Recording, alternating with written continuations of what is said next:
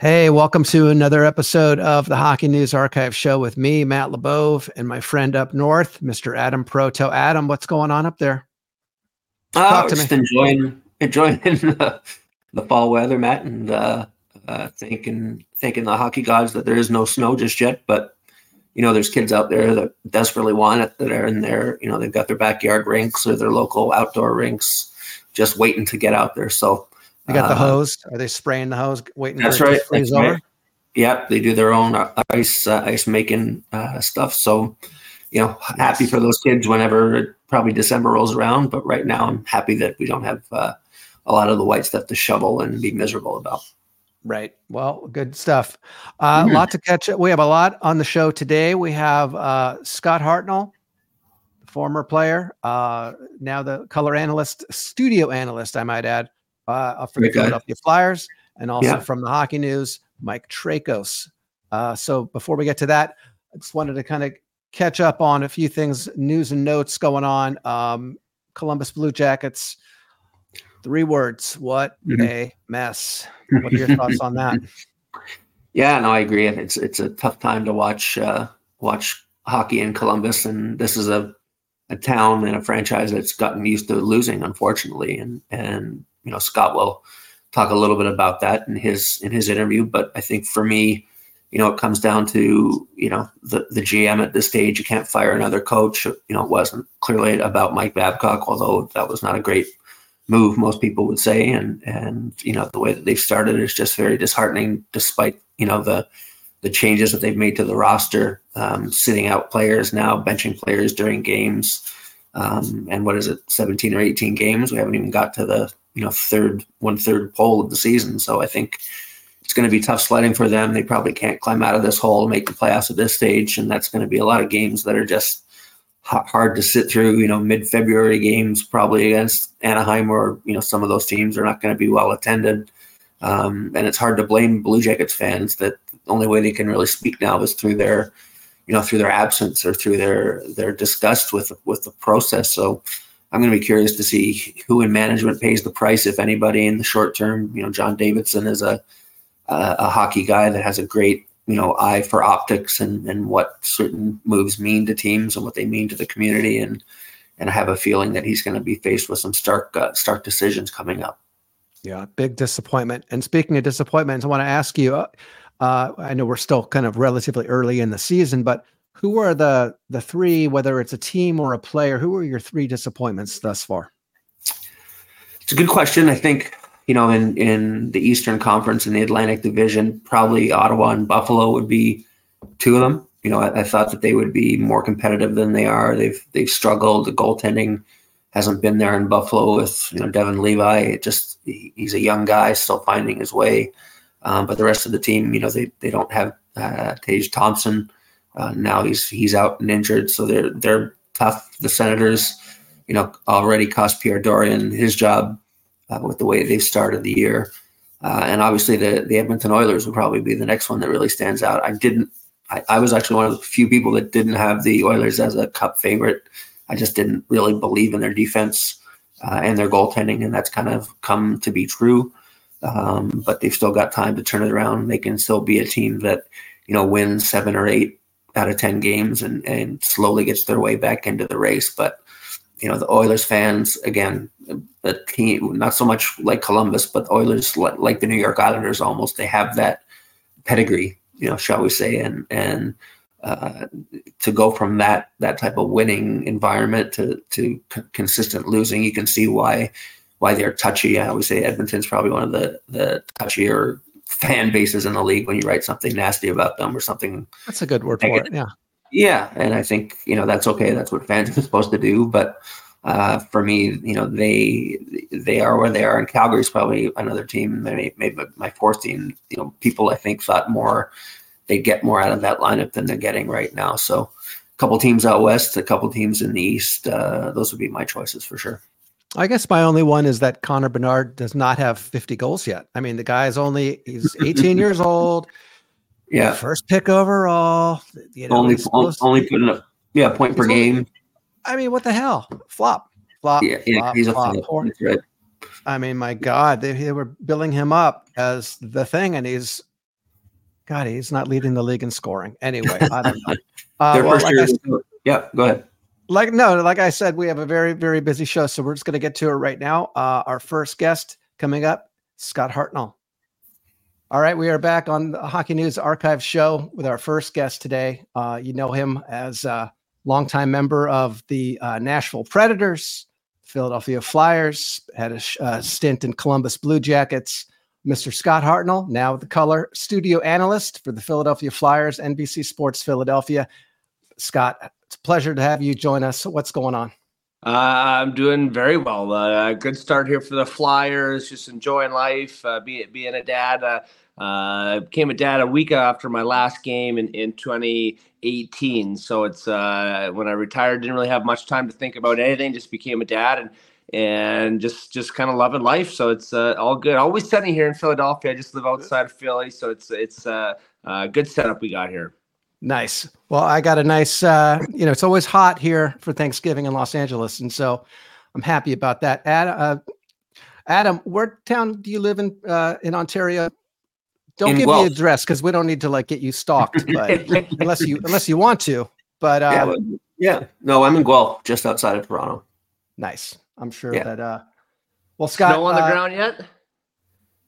Sorry, is there snow on the ground yet? No, we're lucky. Haven't had it in Ontario yet. We're almost in December, so that's pretty good. No doubt. Well, Scott, a lot to cover. You've been in the hockey news many, many times, and we'll go through that a little bit. But one quote that popped out to me that I want to see if this rings a bell. It was said to writer Mike Brophy. Scott is the type of young man who you hope your daughter brings home. Does that ring a bell? What are you trying to get me all sappy here? Little bit. I'll take that. That's probably one of the nicest thing anyone's ever said to me. Growing up, we had a great family, great parents. They're both in the educational field, so education was important. And never forget the golden rule, right? Treat others how you want to be treated. That was one thing that always stuck with me as a kid. And you never know who you're going to meet on the street or in life, business, hockey. The hockey world is especially a small world, so you always wanted to be personable and if you were treated nice or you're treating somebody nice, it's going to come back to you tenfold, I believe. So that was one quote that we always live by. And my wife now, I obviously treat her well to hopefully get treated well in return. So that's a golden rule of marriage too. I kind of live by as well. Well, Scott, before we get into your career, deeply into your career, this is the Hockey News Archive show, and we've opened up the back issues for 76 years of the magazine. So you were on the January 26, 2009 cover. You're looking kind of like the Undertaker with your hair flying back as you fought Ian LaPerriere, who, you'd go on to be teammates with and co-actors with. What does it mean to a hockey player when you do see your picture on the front of the Hockey News? Yeah, that was a big deal. I think someone was killed accidentally in Canada, I believe, in a hockey fight, and fighting in hockey should be allowed or should it continue? And there's always a time and place for it, and as we know in the last few weeks or month that accidents do happen. Over in England, that was just a terrible tragedy, and kind of what's gone on with that with the Johnson family. So. You always, kind of think about that, but it was. I remember that shift like it was yesterday. LaPerriere was coming off the ice, kind of by our bench, and he did something stupid, or he tried to hit somebody and fell down. And I said, I'm like, nice hit, you donkey, hee-haw, hee-haw, and I didn't really think much of it, right? And Lappy plays pretty hard, plays the game hard as well, and came out the next shift, and he just jumped the boards, I think, because he might have double shifted because I was out, maybe a shift or two later, and a slash on the back of my leg, and he's like, "Let's go, donkey! You don't call me donkey," in his French accent, and I was like, whatever. I almost scored, and then I realized he was going to follow me around the rest of the shift if we didn't fight. And that was the infamous picture, if you will, of my hair flying back, and both of us are cocked, ready to go. So that was another funny moment, right? You're intense, you're into the game, and you're kind of entertaining as well at the same time when you're on the ice. So that's what I tried to do: have fun with the fans and fun with other teammates, and just kind of that was my personality as a teammate, was kind of living on that edge and being funny and playing the game hard. Was that the one and only time you and LaPerriere fought?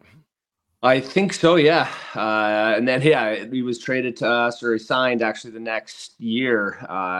And what a warrior that guy was. The next year we were in the playoffs, 2010, right? And he blocked a shot with his face in New Jersey, and got back and came back and stitched up like the guy, just a true Philly guy, right? You picture the guys back in the 70s, 80s, 90s that wore the Philadelphia Flyers uniform, was just absolute warriors.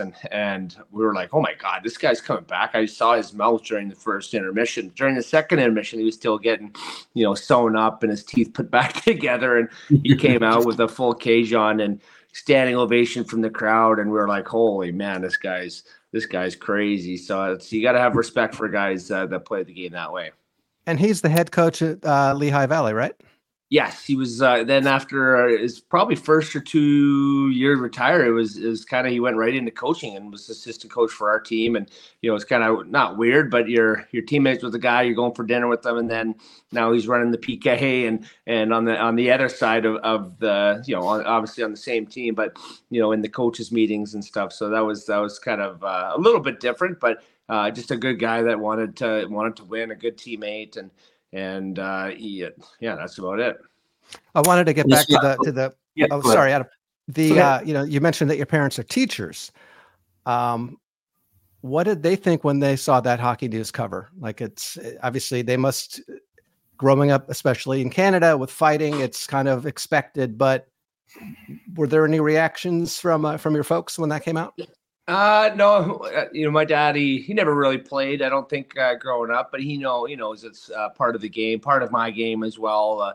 It changes, momentum sometimes in games where you need a spark or, a big hit in a fight, or even just personally, you're in a little bit of a slump. It's nice to get in an altercation and kind of get the juices flowing, the blood flowing in your own body to kind of, change the way the last few games have gone or whatever. And, it was, my mom would always, growing up, stay out of the rough stuff, stay out of the corners. You could always hear her, especially growing up in the small rinks of Alberta and Saskatchewan. It was, your mom's voice, right? When you're kind of mixing it up, and then you hear that plain as day. So and me, I was always the opposite. They tell me to do something, I'd, do the opposite and get even more rough going. So, but yeah, it's, but my mom too, she, knew as part of the game, and kind of, even though she said she closed her eyes, she's one of those ones that would open her up and look at everything that's going on. Well, Scott, let's talk a little bit more about your journey then. As you said, you're a Prairie's kid. You grew up playing in Prince Albert, got your junior career. You get drafted by the Predators. Obviously a new non-traditional hockey market. What was the biggest approach that you had to take, or what was the biggest change for you in going to that market? It's so different. I think the kids approach nowadays compared to, when I was drafted, it wasn't, it was an expensive sport, but not like it is today, right? With the technology of sticks, we used, $20 sticks from Canadian Tire, and, we weren't, well off family, right? Where we could afford all the nice stuff. I had hand-me-down skates until I was probably 13 or 14, right? I had two older brothers that I'd get all their equipment. So it was a big deal when I got my first pair of Bauer skates, and I was like, oh, these are mine. And then, halfway through the year, I outgrew them or whatever, and had to spend another, $100 on a pair of skates. Now they're over 1,000, I believe. But crazy.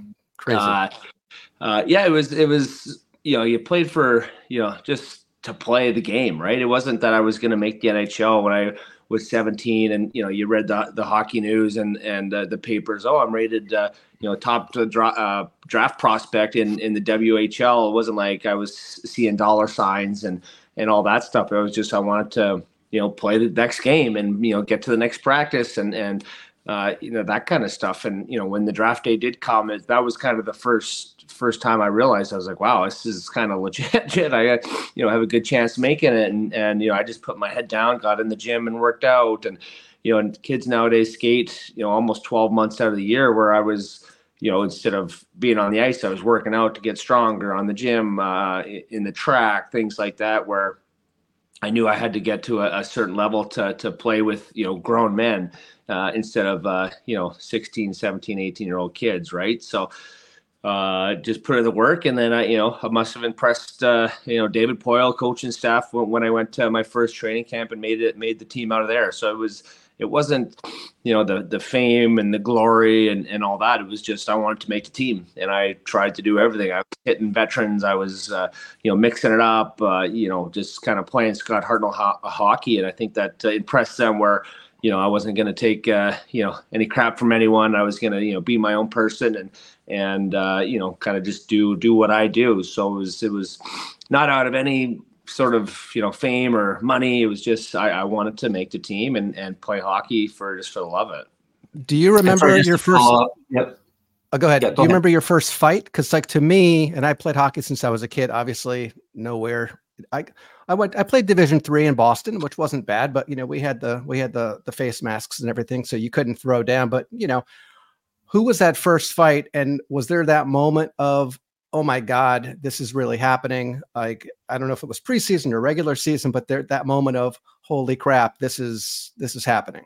Yeah, it was. I think it was Marshman from San Jose, and it was in Nashville, and he was just cross-checking the crap out of me in front of the net. I was like, man, I turned around, slashed him, and next thing I know, gloves were off, and we're throwing punches. I wasn't one of those guys that liked long fights, where I could sit there and just go toe to toe. So I would try and throw 3 or 4 as hard as possible, and if I missed, I'd have a Hartnell down and be on the ice, right? And it was I think that as long as you showed up and showed that you were a gamer and wanted to fight and protect yourself and protect your teammates, I think that was more important than having a minute fight and taking 6 or 7 bombs off the temple. Right. Okay, well, when you move on from Nashville to Philly, the market clearly is different, and everybody talks about Philly as maybe one of the toughest markets to play in. But they've had a lot of success with other sports recently, right? With the Phillies, the Eagles. They're turning into a pretty great sports winning town. But what was your adaptation like moving from Nashville then to the Flyers?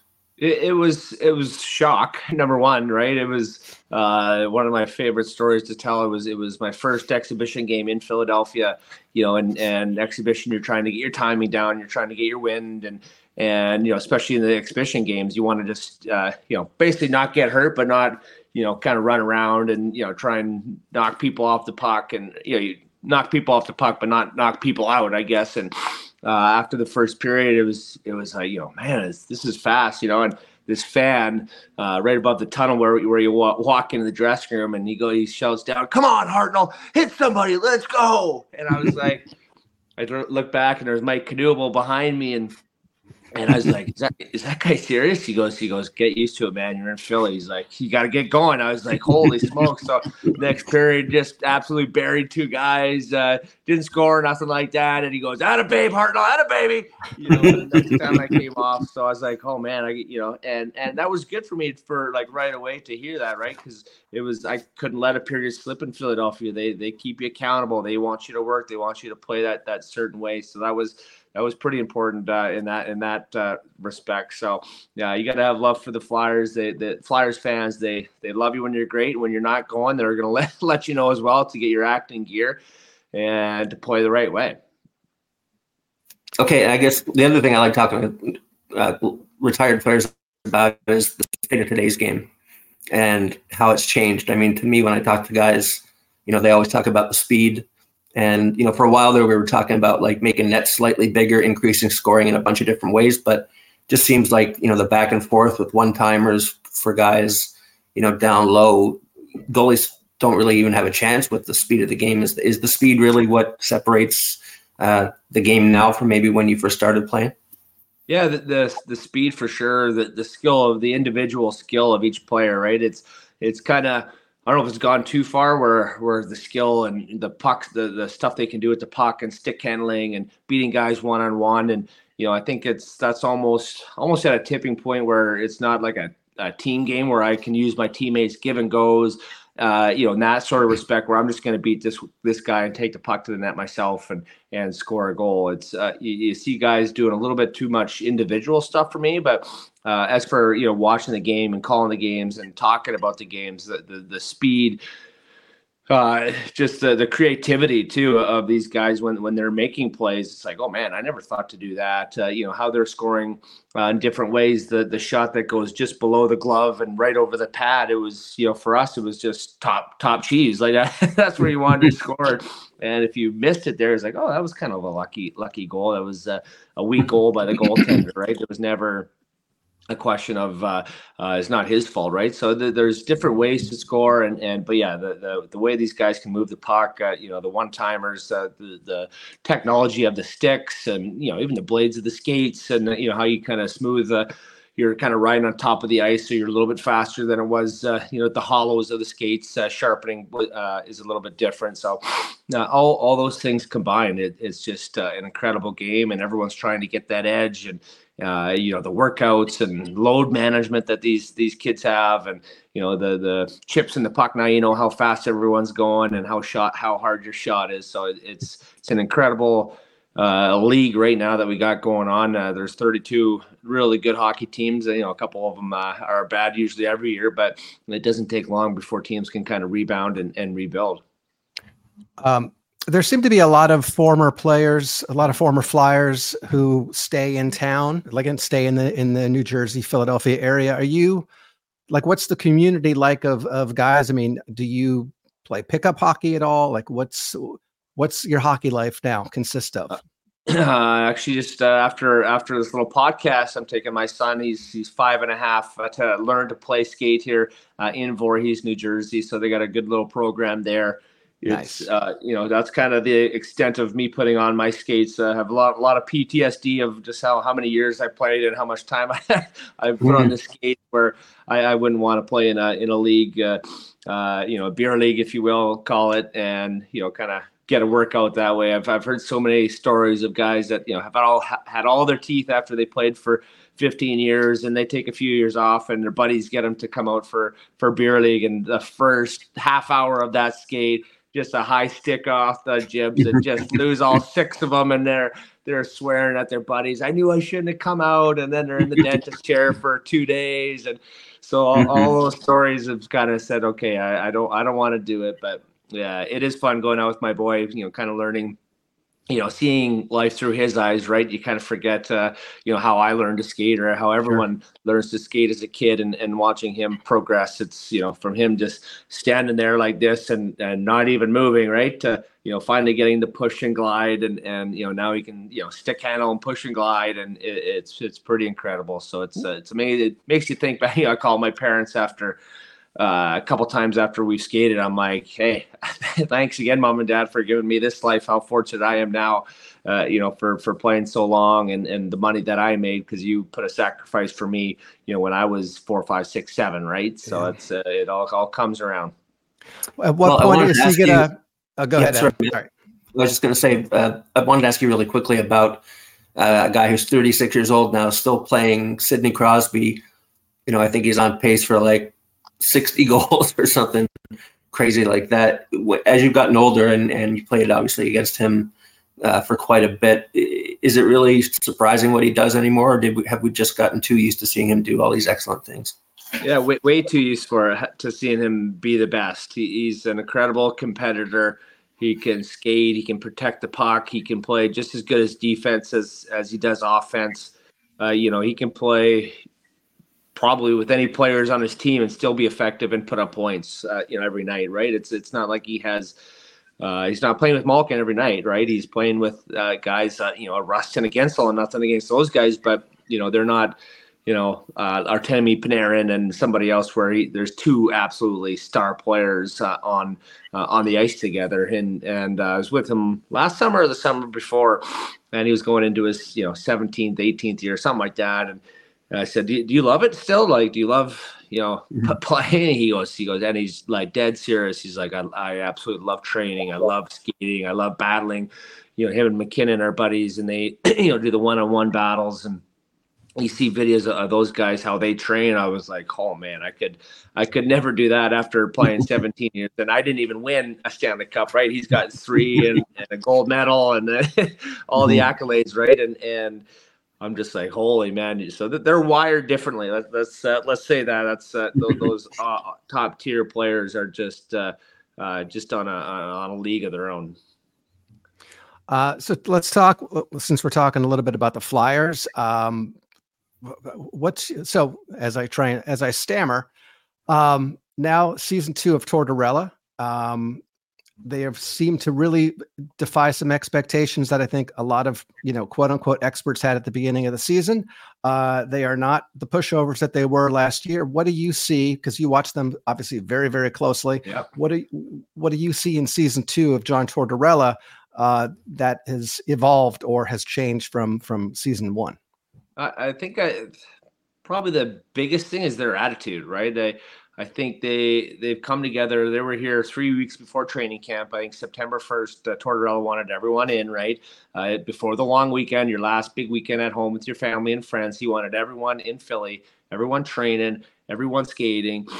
He wasn't on the ice or anything like that, but there was, I think, probably 40 guys or 45 guys there, battling, training together, working out together. And I think that stuff kind of matters, right? And so the mindset was already in the players that, okay, I need to get into shape. Number 1, I need to be skating a lot. Number 2, I need to, have a good year this year. Then they got Couturier for a number 1 center. Say they traded for a Couturier because he didn't play for 2 years. Cam Atkinson, a number 1, number 2, right winger, left winger, whatever you want to call it. It's like you got another, 30 goals in the lineup for free because he was hurt all last year. And then Carter Hart is a great goaltender. And defensively, I thought that was going to be their biggest question mark. But a guy like Sean Walker has came out of, I didn't really know the kid before he came to Philadelphia. He's been unbelievable, probably one of their best defensemen. And you look at the one trade that was supposed to happen this summer, trading Travis Sanheim, and it looked like he was supposed to go to St. Louis, and that fell through. And how he's turned his season around, and he's got a bunch of points and playing 26 minutes a night and just a horse on the back end. And they're just like, why can't this be our year? And they've just had that attitude, that mindset that's kind of towards what he does. He dives right into your mind. The first thing he does is say, we're going to play a certain way. You're going to buy into this system. We're going to have great guys, and we're going to care for each other. You're going to block shots, block shots. Hopefully you don't do any of those, but you have to be dialed in, and it's you're on your toes every day. Every day is a different game for Torts to if you're going to be in the lineup or out of the lineup, young kids, old kids. He's just got these kids dialed in. So along. Answer short, he's got these guys, dialed in up here, and I think a lot of experts were kind of way off picking him to be third last, like you said, or second last, and I never bought into that. I said they're going to be Adam. Kidding, that was just teasing. Well, I forgot what Adam, what your projection was at the beginning of the season. I know you. Yeah, I was one of those guys. I was one of those guys that did not. Okay, good. I'm okay. I'll eat those words. That's fine. But the other team I did want to talk to you about was the Columbus Blue Jackets. One of your second last team. There's been a nightmare, for them from the Babcock situation right on through. But I've been to Columbus. I pulled the cannon. The people there were great. But what do you think has hurt that franchise over the years more than anything else? I was there with Todd Richards, the head coach, and we had an okay year. Towards the end of the year, we won like 15 out of 16, and so we were supposed to be really good the next year, and we lose the first 8 games, and it's just I wouldn't say it's a losing mindset the organization has. I don't want to say that, but it's kind of if you lost the game, it was okay. And then, Torts came in just like he came into Philadelphia last year. And it was like losing is not okay. We're getting losing out of our heads. We're getting that out of our mindset. We are going to change this franchise around. And lo and behold, he did that, right? It was we made the playoffs the next year, and then they made them 2 or 3 years in a row. They knocked out Tampa Bay, one of the best teams in the league, the one year. In 4 straight, they swept them, and so it was that kind of the Torts effect that came in and just totally whipped everything around. And so I give Torts a lot of respect for what he's done over his career. But as for the Jackets, it's last year it was Werenski was hurt, and everyone, they had basically a minor league team in the lineup almost every night right from the onset. And this year, I think they expected big things with the coach hiring and then obviously his firing right before the season. It was just kind of a whirlwind start, and now they've lost like 10 in a row, and like 7 of them have been really close games. But if you can't get on the right side of those games, you're never going to take that next step as a franchise. So I feel a few of the guys are still there that I played with. So you want them to do well. It's just I don't know, something's in the water or something there. That's for sure. Yeah, it makes me wonder, like, how you go from Johnny Gaudreau and Jonathan Huberdeau, even though obviously different team, but the psyche or the fragileness of a player who can go from 115 points a couple of years ago to Huberdeau's situation now in Calgary, where he's obviously struggling. The fans are on him. Patrick Laine gets benched last night. You don't go from being a great player to not a great player overnight. How much of it, and this is, I guess, a little subjective, how much of that is in the head? Because the hands are the same, and Gaudreau is the same amazing player, but there's something clearly not going on. Is there like the disconnect between a new head coach, Pascal Vincent, who comes in, who has had head coaching experience elsewhere, but is now trying to really put his foot down and is benching players? How much of that, I guess, is when a player says kind of like F this or whatever? Yeah. Like, it's just curious how that all comes to be. I think Laine gets benched, right? And Johnny Gaudreau got sat in the third period. And it's all, for me, it's how you react to those things, right? There's obviously, it's leading up to something and it comes to a boiling point. It's how that player reacts to that situation. I've been benched before and, come back and scored in the next 5 games, a goal in the next 5 games. And, Torts was like, pat himself on the back. See, I know how to figure this guy out, right? And some guys it works for, and some guys it doesn't. But yeah, the confidence and the mind is a crazy thing, right? You could have, I've done it where, you score 30 goals and then the next season you start off with no goals in the first 8 games and you don't think you're going to score a goal in the NHL again, right? And then it's like, call my dad, and my dad, what's going on here? I'm struggling. Like, I feel like I can't do it. He goes, where do you get your goals, Scott? And I'm like, in front of the net. He goes, you haven't been anywhere near the front of the net in the first 7-8 games. I was like, yeah, you're right. So then I park my ass in front of the net and one goes off it and in, and next thing you know, my head's this big and kind of just going absolute heater the next 2 weeks. And, then I'm on your pace of, a goal every 3 games and life is good again. So it's, you can get down on yourself. And, Johnny Gaudreau doesn't look like the same player and the slightest of what he can be. He kind of looks a little scared, doesn't look confident in his moves where he should pass it. His passes are soft. And so it affects the most, a lot of the best players. Some people can kind of get through that quicker than others. So you hopefully for the Blue Jackets, they can kind of figure it out and get on the right track. All right. So we don't have a lot of time left with you, but we appreciate you coming on. Now that you've been on both sides of the father-son hockey dad experience, what would you tell, dads and kids now? Is it about playing more than one sport? Is it about, just enjoying yourself, knowing that it's such a small portion of youngsters that actually get to ascend and become elite players? I think all sports are important, right? I'm not a huge fan of soccer, so we tried soccer, when he was like 3 and 4, and I was like nails on a chalkboard. I'm like, I can't get out of here fast enough, right? And then then I'm like, I'd be a little bit more active, with them trying to play in the backyard and doing that, and we kind of gave that sport up. But baseball, it's funny, talking to my dad, and I'm like, oh, we're gonna put him in the fall ball last year when he's 4.5, I think he was. And he goes, can he catch the ball? I'm like, well, if I underhand throw it right in his mitt, he'll catch it, right?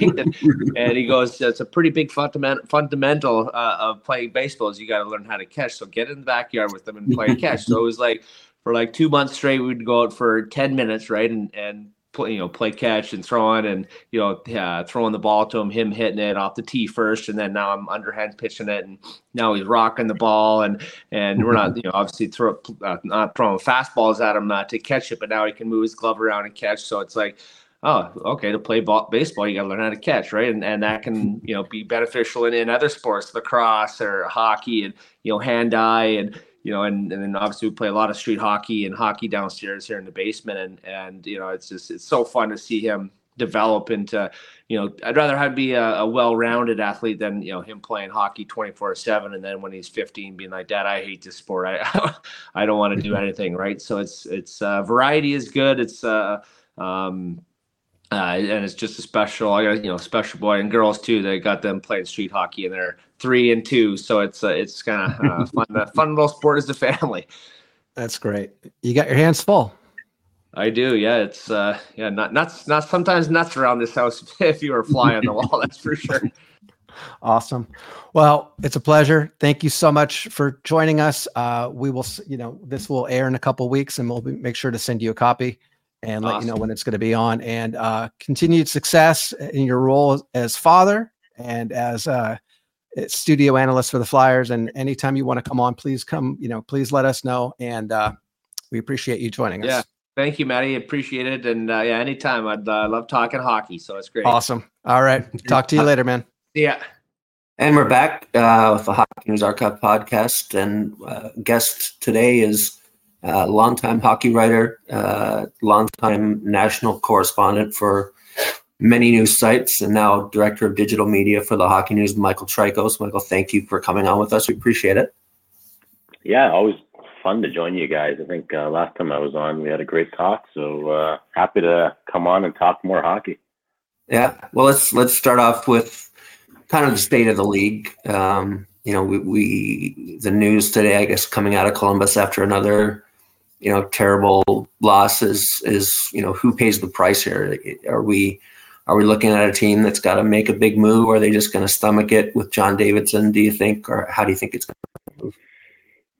Yeah, it's interesting. I know going into the season, there might have been a bit of expectations with Columbus when they hired Mike Babcock, and then obviously that went down the drain, and you figure, was that going to be the only player, or only coach, or only personnel who pays the price for that? And when you sign Johnny Gaudreau last summer, and then you get Adam Fantilli, and you've got Kent Johnson, there's a lot of promise in Columbus, or at least there should be. I remember talking on the Hockey News pregame show with Ryan Kennedy that I thought the Columbus Blue Jackets would be a perfect team for the first European coach. And there's a Finnish guy out there that's coaching in Niagara right now, Jussi Ahokas, who we talked about specifically. I said this would be the perfect guy for Columbus, just because you've got Patrick Laine, and Patrick Laine has been a guy at the scratch already this year, hasn't really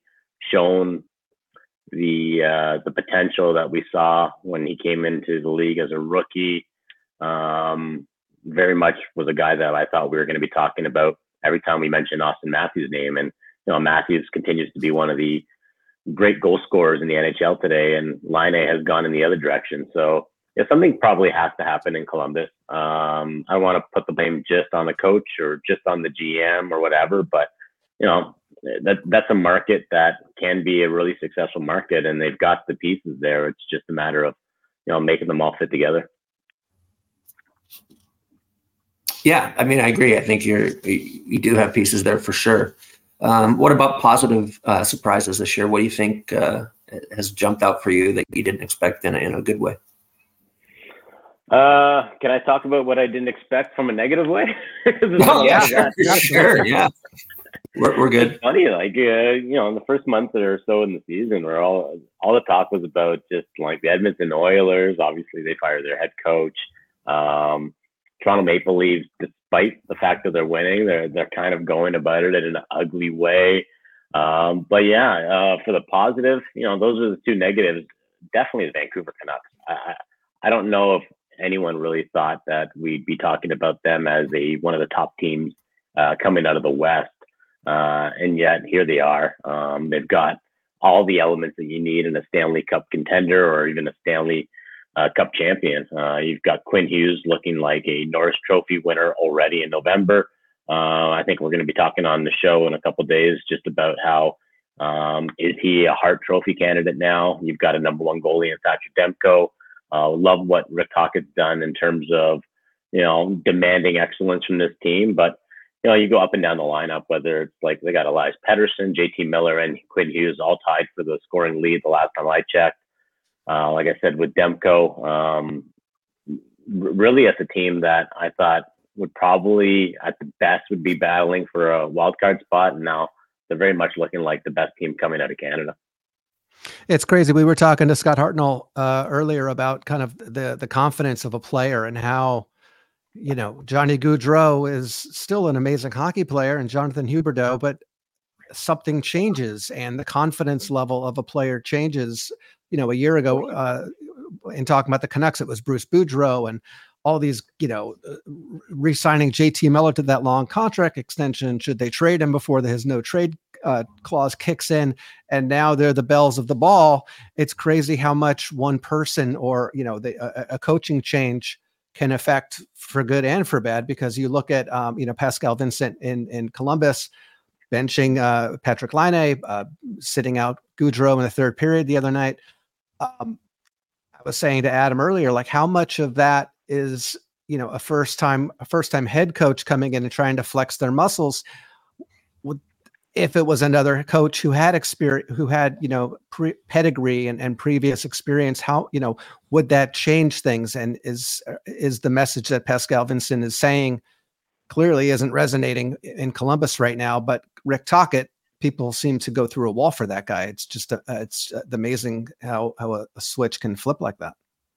Yeah, and you mentioned you guys had Scott Hartnell, who I believe he played under John Tortorella during his career, and definitely did. He's a guy that maybe Tortorella was getting a bit of flack this season for benching Morgan Frost, who was a first round pick same year that Elias Pettersson was, and for a team like the Flyers who are very much in rebuild mode, you'd say, just play all the kids.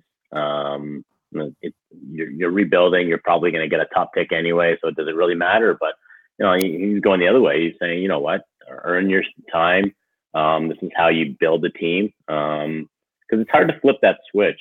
It's easy to say, play all the kids, just develop and get a draft pick this year. And once we're ready to make that change, we're just gonna flip the switch and you're going to start competing. It's hard to do that. Whether Buffalo is a perfect example of a team that could never really, and still to this day, is finding it hard to kind of go from rebuild to contender. Edmonton Oilers kind of struggled for many years to kind of go through that. So, yeah, I kind of agree with the idea that, forget about what the prognosticator said about your team going in, whether this is a rebuild year or not. You got to coach as if you're winning the Stanley Cup or you're competing for the Stanley Cup.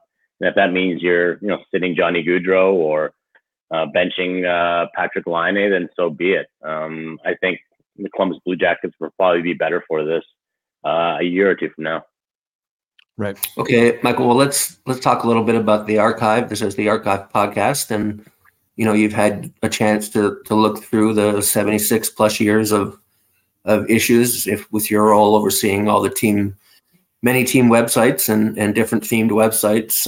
What have you enjoyed the most about panning through the archive so far? Well, I haven't been able to read all the issues just yet, Adam. What? It's a lot of years to go through, but 2,600 issues. Yeah. Yeah. I honestly, aside from the stories, which are just incredible, the Hockey News has a great history of not just writing about the game for so many years, but also from having the best sports writers in North America write about the game. So love just going through it all and seeing some of the bylines of some of the great Hall of Fame writers that have, blessed those pages. But more than that, I just love the ads, guys. And some of the ads are very kind of dated. But yeah, I get a kick out of, the old 70s, 60s style ads. You can really do it. Yeah. Like, and it's very like the tie-in with alcohol and cigarettes, you're kind of going, okay, this is a sports publication, but right. Yeah, it's I'm like getting Playboy. a real kick out of some of the old school ones. Just kind of like Stan Mikita. When he gets home, he likes drinking his bourbon and Black Velvet, I think, right? Yeah, maybe that's what it was. Yeah. So for me, it's I get a huge kick out of just the advertising. But honestly, I go through the archive daily, whether it's just to kind of go back even through some of the prospect profiles from even 10 years ago and see, oh, wow, this player was not on anyone's radar or whatever happened to that guy. But yeah, it really is amazing. But mostly it's the old articles. Hockey was such a different game. It seemed like even in the 80s compared to where we are now. And it's, all you have to do is just kind of peruse through those older issues and you're going, geez, we're talking about neck protection now. Some of the older ones, and you're like, where are the helmets? And never mind visor. Mm-hmm. Right. Okay. Well, thank you. We think we've got a good. Mike, how do we find your show? Tell us more about the show that you were hosting with Ryan, and how can our viewers and listeners find it here and in Canada? Yeah, so right now it's on the Game Plus network in Canada, and it's every Saturday evening, 6 p.m. Eastern time. There is plans. I think we'll be starting in a couple weeks. We'll be also broadcasting on Tuesday nights on the Game Plus network. For any folks south of the border or even in Europe, you go to thehockeynews.com and you'll be able to find a link to the show there, so you can watch us online or live. Usually you're going to be talking for an hour about whatever issues or conversations that we're having in the game. And we try to do things a little differently, but it's two guys, me and Ryan Kennedy, who've been covering the sport for more than 2 decades, and we've got some stories to tell. Excellent. All right. Well, thank you for joining us, and we're going to have you again back soon towards the trade deadline, because that's always going to be a fun time. So, Mike, thank you very much as always, and we will see you soon. All right. Thanks, guys. All right. I think we covered it, Adam. I think we laughed, we cried, we had a great time. I don't know. I think Hartnell was on the verge of tears. What do you think? I think we had him. Happy tears. Tears of joy. Tears of a clown. No. Oh, he's a great guy. We got to thank him again for coming on. He's absolutely he's a fantastic. Well, all right. I will thank him. You take credit for me thanking him. So thank you, Scott Hartnell, for joining us. Thank you, Michael Traikos, for joining us. And thank you to our listeners and our fans out there. Any questions you have for us, hit us on the Instagram or at the Hockey News Archive Show at gmail.com. So thank you. And thank you to all our sponsors. And we will see you again next week. Talk to you later. Thanks, folks.